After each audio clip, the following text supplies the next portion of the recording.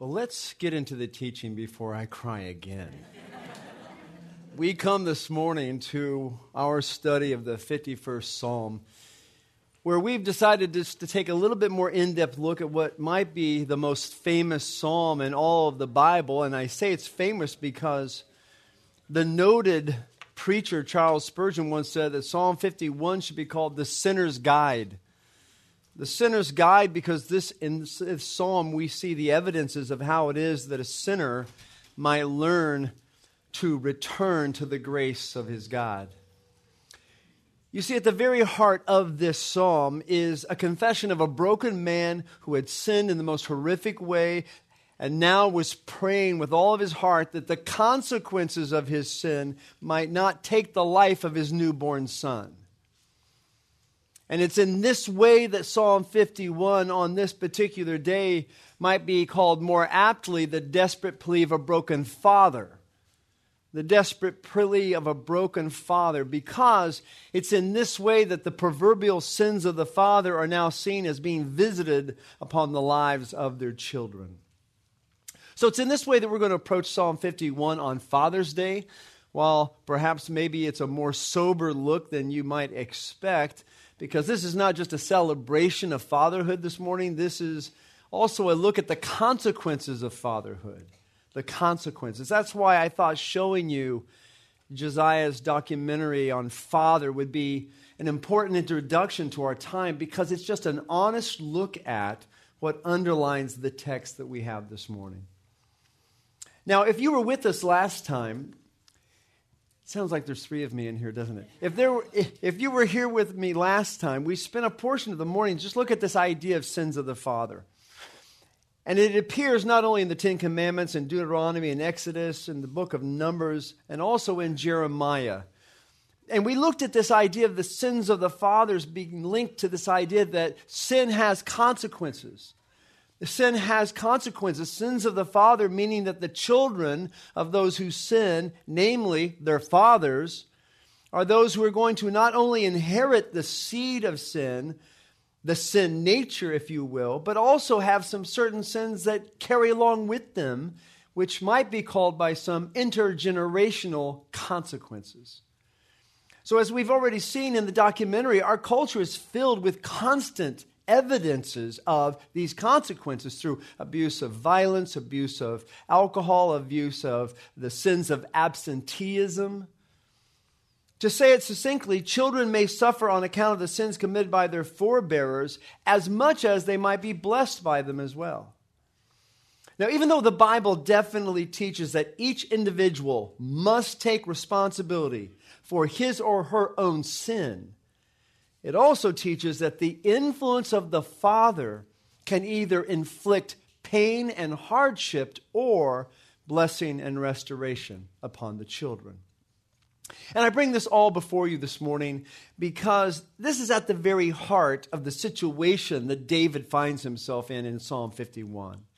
Here in Psalm 51, we see a very gruesome dilemma for King David, in that before his eyes, he has seen the dying of his son, perishing for his own hideous sins of adultery and murder and deception and betrayal, sins that he himself have brought upon his own family.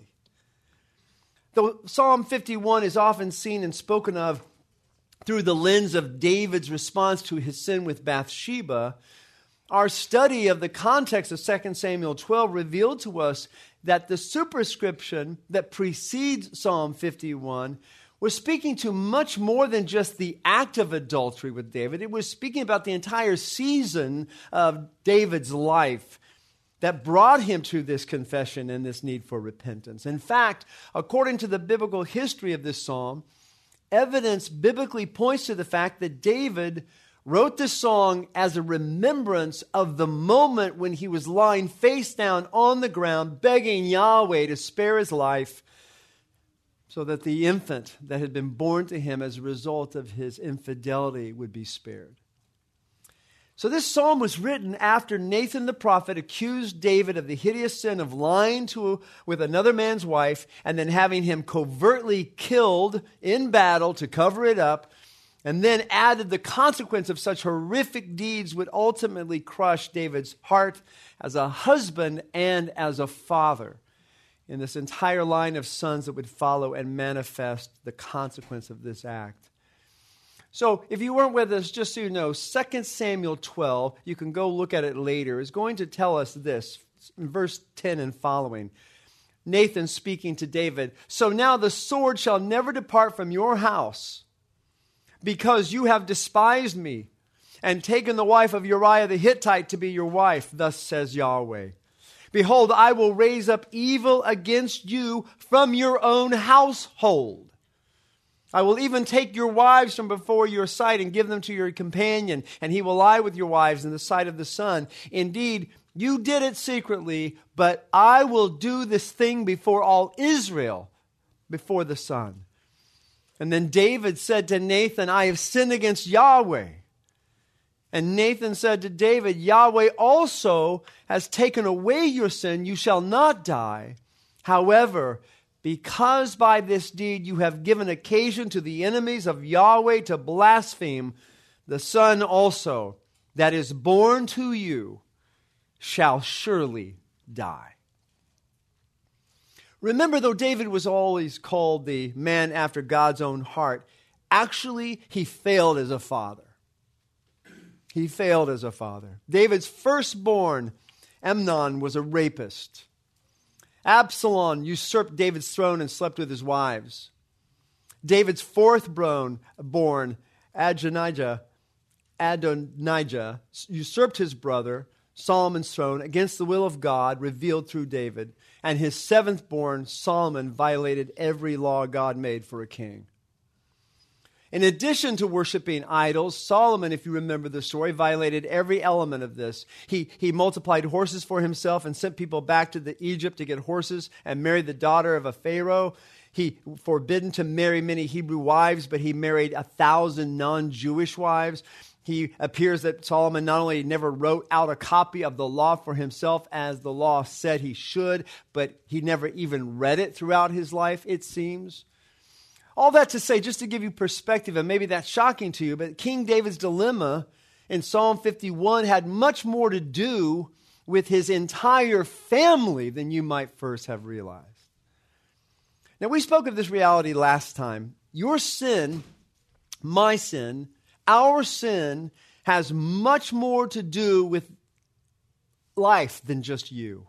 Let me say that again. David was living proof that your sin affects you more than just you.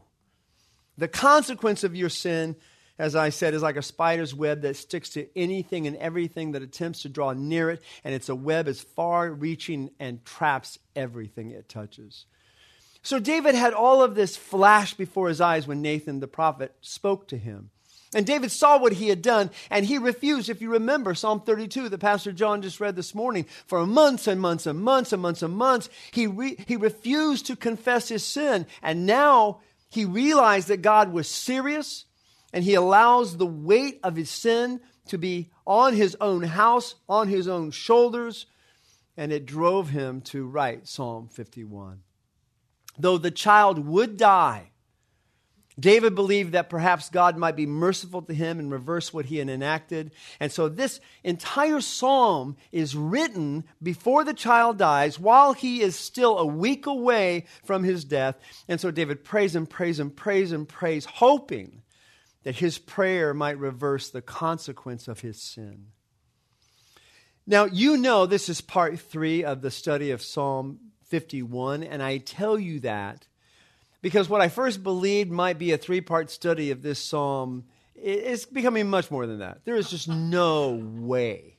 Because I won't be teaching Psalm 51 again after today until after Sundays in July. And so that means there's going to be a 6-week gap between what I preach now and when I'm in the pulpit again in August. And taking a 6-week break from the momentum of this tremendous psalm means that I am going to have to extend this for a long time. So instead of just attempting vainly to finish Psalm 51 today, and because of the connections it has so clearly between the psalm and Father's Day, I'm just going to give you one more of the 7 points that one day we will glean at, we will encounter, and the rest of those points will come in August. But I want to try to wrap this next point up for you in the blanket of seeing through the lens of David's prayer as a broken father. Now, if you remember, let me break this down for you, and then you can kind of keep it in your Bible for 6 weeks and then blow the dust off of it later. But if you remember, I broke down Psalm 51 into 7 aspects concerning God's forgiveness and man's repentance that David's illustrating here in the way that he expresses himself in Psalm 51. These 7 areas of God's relationship to our repentance is this. God's compassion is our only ground for petition. We saw that in verses 1 and 2. We'll review that today. God's character is our primary reason for confession, verses 3 and 4, and I'll also address that today. God's commands are our fundamental incentive for conversion, verses 5 and 6. God's chastening is our singular means for purification, verses 7 and 8. God's creation is our only hope for restoration, verses 9 through 13. And 2 more, God's communion is our sole prospect for exaltation, and his consecration, our ongoing plea for generations. And again, I kind of fade off there because there's so much there I know for you to grasp. But we'll take this a little bit at a time. And again, we're going to be going through this together in August when we return. But just for today, I want to continue in the time that I have to give an emphasis to you about how David's failures and the sin and the consequences of his sin in his family drove this prayer as he examined his sin in light of all of the effect that had happened to his son. Let me begin by saying this, and I think sometimes people are thrown by this, and I understand it. The legacy of fatherhood in the Bible is not exactly what you think. The legacy of fatherhood in the Bible is not exactly what you might think. In fact, when it comes to fatherhood in Scripture, the worst fathers outnumber the best fathers by far. Now, true, we have fathers like Job. We studied Job a few years ago. He is the quintessential example of a man who was considered great by his entire generation and who sacrificed every single morning for his sons and daughters just in case they had sinned. Not because they had sinned, but just in case. He's probably the greatest example, the greatest patriarch in the Old Testament in that he was faithful and steadfast and godly right up to the very, very end. But then it's sad to say that the best of fathers easily become outnumbered by the worst of fathers in the Bible. For instance, we have Eli. Eli, some have called the permissive father.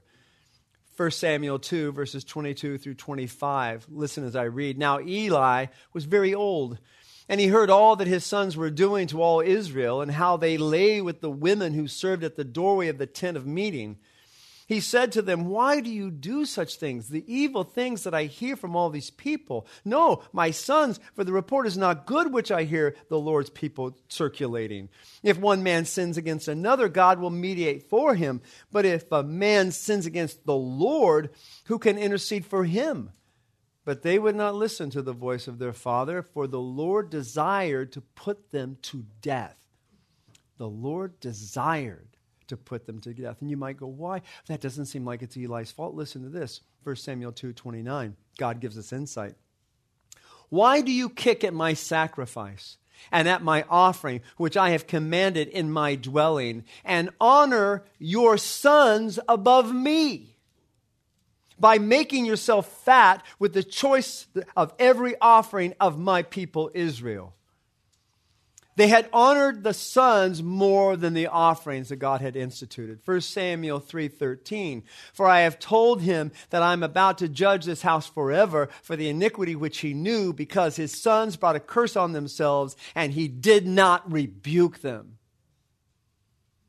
Eli did not have the internal permission, the need to correct. Maybe he thought he was going to lose the love of his children. If he did, maybe he thought that they would leave him. Whatever the reasons were, Eli failed. Samuel also was a failure as Eli. 1 Samuel 8, 1 through 6. "And it came about when Samuel was old that he appointed his sons judges over Israel. Now the name of his firstborn was Joel, and the name of his second, Abijah, and they were judging in Beersheba. His sons, however, did not walk in his ways, but turned aside after dishonest gain, and took bribes and perverted justice. And then all the elders of Israel gathered together and came to Samuel at Ramah, and they said to him, "Behold, you have grown old, and your sons do not walk in your ways. Now appoint a king for us to judge us like all the nations." But the thing was displeasing in the sight of Samuel when they said, "Give us a king to judge us." And Samuel prayed to the Lord. He resisted to do that. My sons should stay in control. Manasseh, we know that name, sacrificed his children to demons. For 2 Kings 21, 1 through 9, Manasseh was 12 years old when he became king, and he reigned 55 years in Jerusalem.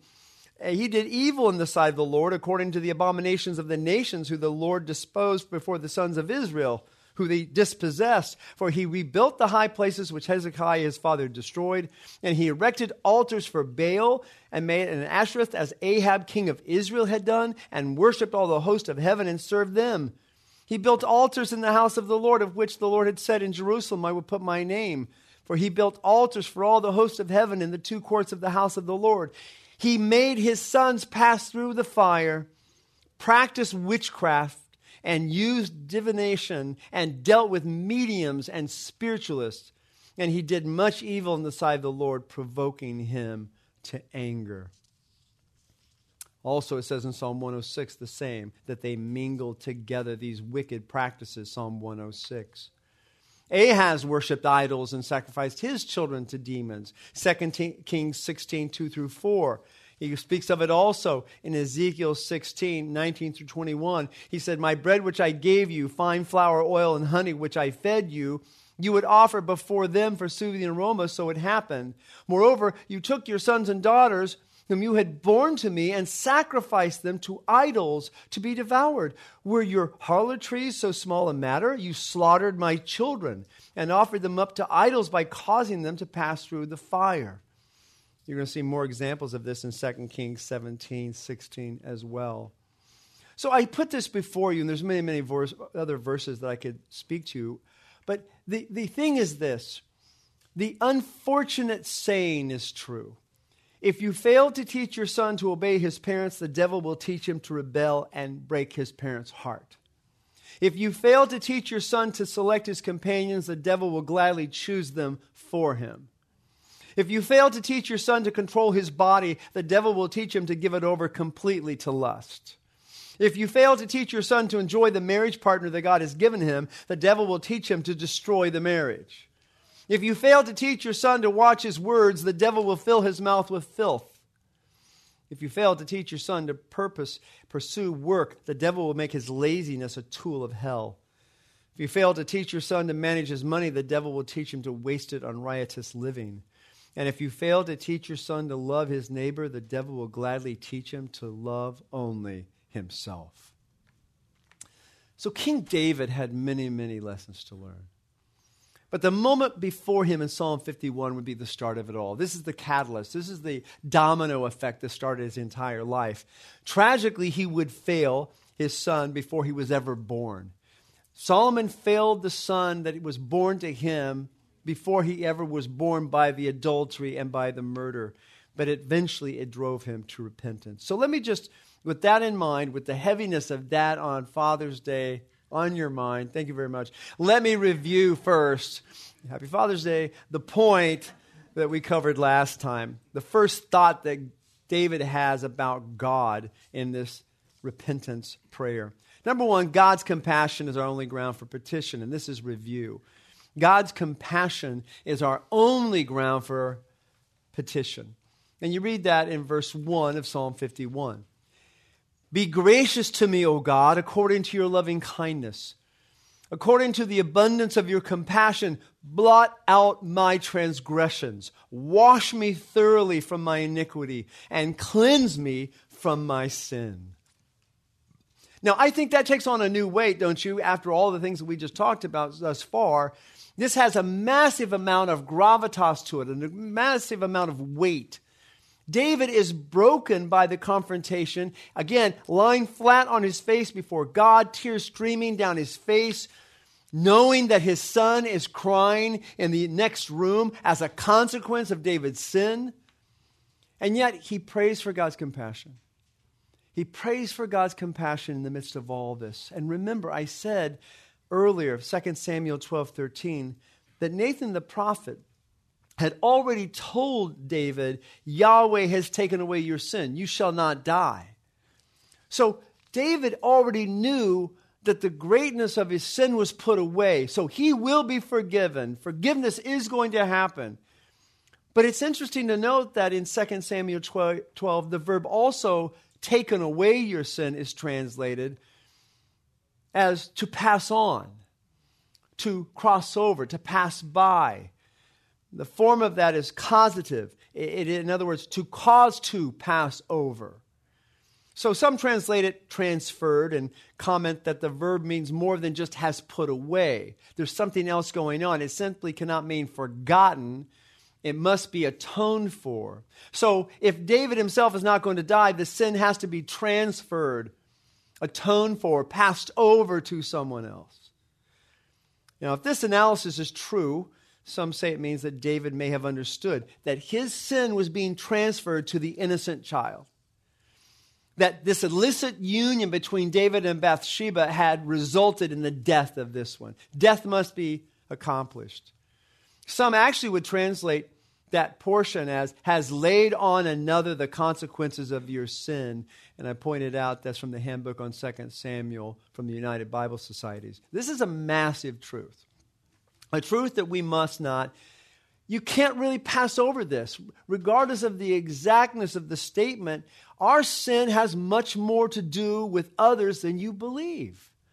It has much more to do. And it's such a crippling thought, and it's such a horrific thought, and it's such a terrifying thought. So here David is completely engulfed in the truth of his own sin. He's completely wrapped up in it. The feeling of the consequences of what he has done, touching the lives of those that are the closest to him. He cries out to Yahweh. And when he cries out to Yahweh, he cries out for the compassion of Yahweh. Blot out, take it as ink to blot out my tremendous sin. More than my sin being taken away, oh God, more than my life not having to die for what I've done, I need compassion on the deepest level to reverberate throughout my sinful life. I need to be made whole again. That was his first petition.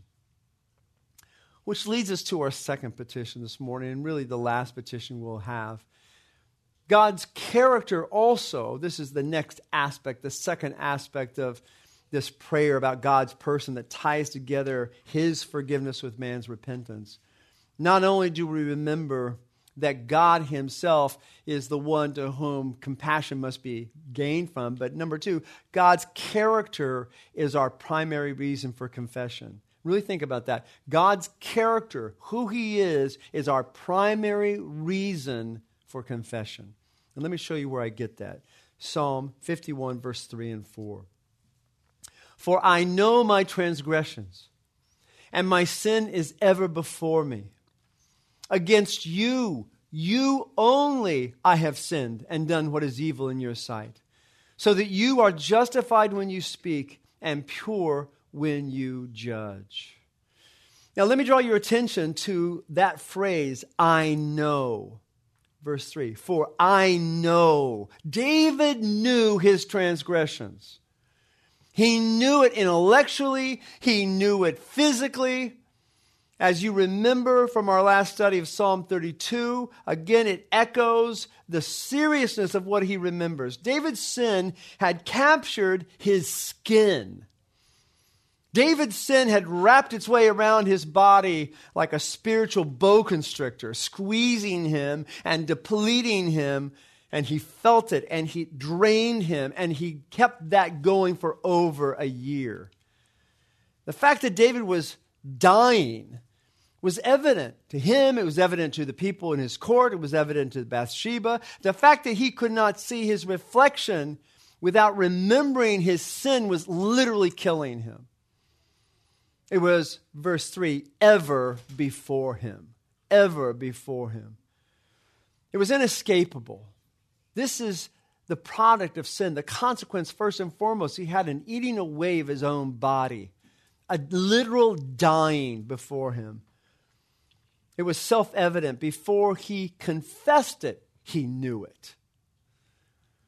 Now, there must have been a time where he didn't know it. We've talked about this before. There must have been a time where he had, as unbelievers do in the book of Romans, when it says that they repress the truth in unrighteousness. They know that there's a God, but they deny him. David knew his sin. It was clear, and yet he denied it. He had done just what unbelievers had done. The blood of Uriah was not soaked into his clothes, so it wasn't as if he could see it. The whispers of seeing Bathsheba in his royal chambers were no longer being heard because now she was his wife. The cries of his newborn were cries of hunger and life. They were not cries of pain and of death. So for a while, David didn't let himself know that he had sinned. But eventually, he couldn't help himself but see sin standing before him like a ghost, like a shadow that followed him everywhere he went.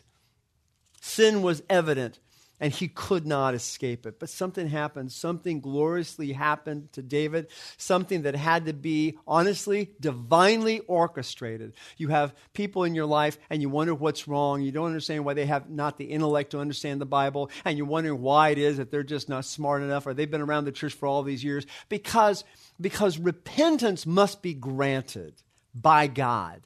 It cannot be intellectually induced. If you go to 2 Corinthians chapter 7, you know this, and we can go to it a little later. There's a sorrow that leads to repentance, and there's a sorrow that leads to death. You can be sad. You can be acknowledging the fact that there was a sin, but for real repentance to happen, it must be divinely orchestrated. So namely, he started to see his own sin, how? In contrast to the character of God. And this is essential. David was given the opportunity to see sin, but he was given the opportunity to see sin in contrast to God's character. Somehow, some way, this very prideful, very dangerous man, deceitful man, caught a glimpse of God, and so in the glimpse of God, he started to see himself. And I'm not saying he saw God physically. I'm not saying that he saw Yahweh like Moses did and saw the train of Yahweh and the glory of Yahweh as he passed by. No, David saw Yahweh through what he understood in the writings. The same way that you and I see God, through what he has manifested in the Word. We know that David had the Torah. We know that because it was given to him in Deuteronomy 17. We know that kings were told to write their own copy of the Torah, as I told you Solomon did not do. So he had known the Scripture, written the Scripture, knew the revelation of God, knew who God's character, what God's character was. And so he had those words to carry around with him. So for a time at least, for 9 months plus, some theologians say a year into his sin, after Nathan's confrontation, 2 Samuel 12, he realized that he had done evil, he says, in Yahweh's sight. At first it seems as almost he's giving in to that. Well, I've done evil in your sight. I haven't done evil in my sight. That's what it sounds like at first. But that's not what the connotation is in Psalm 51. He realized what he was in front of God. He's going to mention that again in verse 4. But before we even get to David's sin becoming evident to his own soul, I want to ask the question, when? When was he told? When was he told that this, or when did this effect happen in his sin? And it happened when he was told that his family would be affected. If you go back to 2 Samuel 12, it was personal. It was beyond his sin as a king. It was beyond what he had done to Israel. It was about his sin as a father. Go ahead and turn there because I can hear people turning there anyway. So when did he have this revelation that he had sinned against God? Well, let's go back to the text. Nathan speaks to him. And in 2 Samuel 12, verse 9, he says, "Why have you despised the word of Yahweh by doing evil in his sight?" Again, Nathan, saying, you have done evil in God's sight. You have struck down the Uriah the Hittite with the sword. You have taken his wife to be your wife. You have killed him with the sword of the sons of Ammon. So now, again, David has not responded yet. The sword shall never depart from your house, because you have despised me and have taken the wife of Uriah the Hittite to be your wife. Thus says Yahweh, behold, I will raise up evil against you from your own household. I will even take your wives from before your sight and give them to your companion, and he will lie with your wives in the sight of this sun. Indeed, you did it secretly, but I will do this thing before all Israel and before the sun. What happens next? Then David says to Nathan, I have sinned before Yahweh. I heard what had happened. You've caught me, but you directed it toward my household, the ramifications of my sin to my own family. And he confessed, I have sinned before Yahweh. And then after that confession, Nathan said, Yahweh has taken away your sin. You shall not die. But because this deed you have given occasion to the enemies of Yahweh to blaspheme, the son that is born to you shall surely die. Then the fracture is compounded. And then after he confesses his sin, when Nathan says, oh yes, the child shall die, that strikes deep. That cut him to the core. Maybe more than his sins against the nation, maybe more than his sins against Uriah. Maybe it was that deep realization that my sin has trickled down, listen, fathers, into my family. That's what opened his eyes. That's when sin becomes sinful. Sometimes the sinfulness of sin is not so evident. You know that. Sometimes you go, I'm sinning, or I've sinned. I'm sorry. Lord, I'm sorry about that sin that I kind of knew I was going to do, but I did it anyway. I'm sorry now. Sometimes sinfulness doesn't seem sinful. But after the physical deterioration of his body met the spiritual devastation of his soul, and specifically in relation to his failure as a father, David's sin was following him like a criminal at night. At first unnoticed and finally right before him in full attack mode. But the core of all of this was David's realization concerning Yahweh's character. Why did that happen? How did that happen? Because he saw he had sinned against God. Verse 4, against you. Against you. David's sin was ever before him, for David's God was ever before him. David's failure was not because he didn't consider how he usurped the role as king to seduce Bathsheba. David's failure was not before him because he didn't consider her body as belonging to her husband and that adultery was theft. David's failure wasn't because he used his privilege as king to make others his assassins, or even because he remembered the commandment that says murder is sin. No, David's failure, his sin, his transgressions were not a direct result of all the multiplicity of the ramifications associated with his sin. Though all of those things are still true, David's sin was made evident because his sin was against his Father in heaven. There is a story in the New Testament, you know it very well, called the prodigal son. And some people have also titled that same story, The Prodigal of the Forgiving Father, in Luke 15. I want you to go there with me, Luke 15. And I want you to see something very, very important in the lesson that Jesus teaches in Luke 15. I don't know if you know this, but our pastor has preached a sermon about this years ago, and he called it The Tale of Two Sons. But it's also focused on the forgiving father. Let me begin reading from verse 11. And he said, a man had two sons. And the younger of them said to his father, Father, give me the share of the estate that falls to me. So he divided his wealth between them. And not many days later, the younger son gathered everything together and went on a journey into a distant country. And there he squandered his estate, living recklessly. Now, when he had spent everything, a severe famine occurred in that country, and he began to be impoverished. And so he went and hired himself out to one of the citizens of that country, and he sent them into his fields to feed swine. And he was desiring to be fed with the pods that the swine were eating, and no one was giving anything to him. But then, verse 17, when he came to himself, he said, "How many of my father's hired men have more than enough bread, but I am dying here with hunger? I will rise up and go to my father, and I will say to him, 'Father, I have sinned against heaven and before you. I am no longer worthy to be called your son. Make me as one of your hired men.' And so he rose up and he came to his father.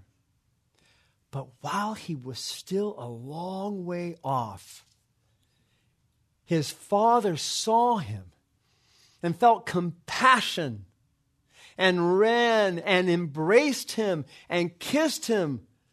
And the son said to him, 'Father, I've sinned against heaven and before you. I'm no longer worthy to be called your son.' But the father said to his slaves, 'Quickly, bring out the best robe and put it on him, and put a ring on his hand and sandals on his feet, and bring the fattened calf, slaughter it, and let us eat and celebrate.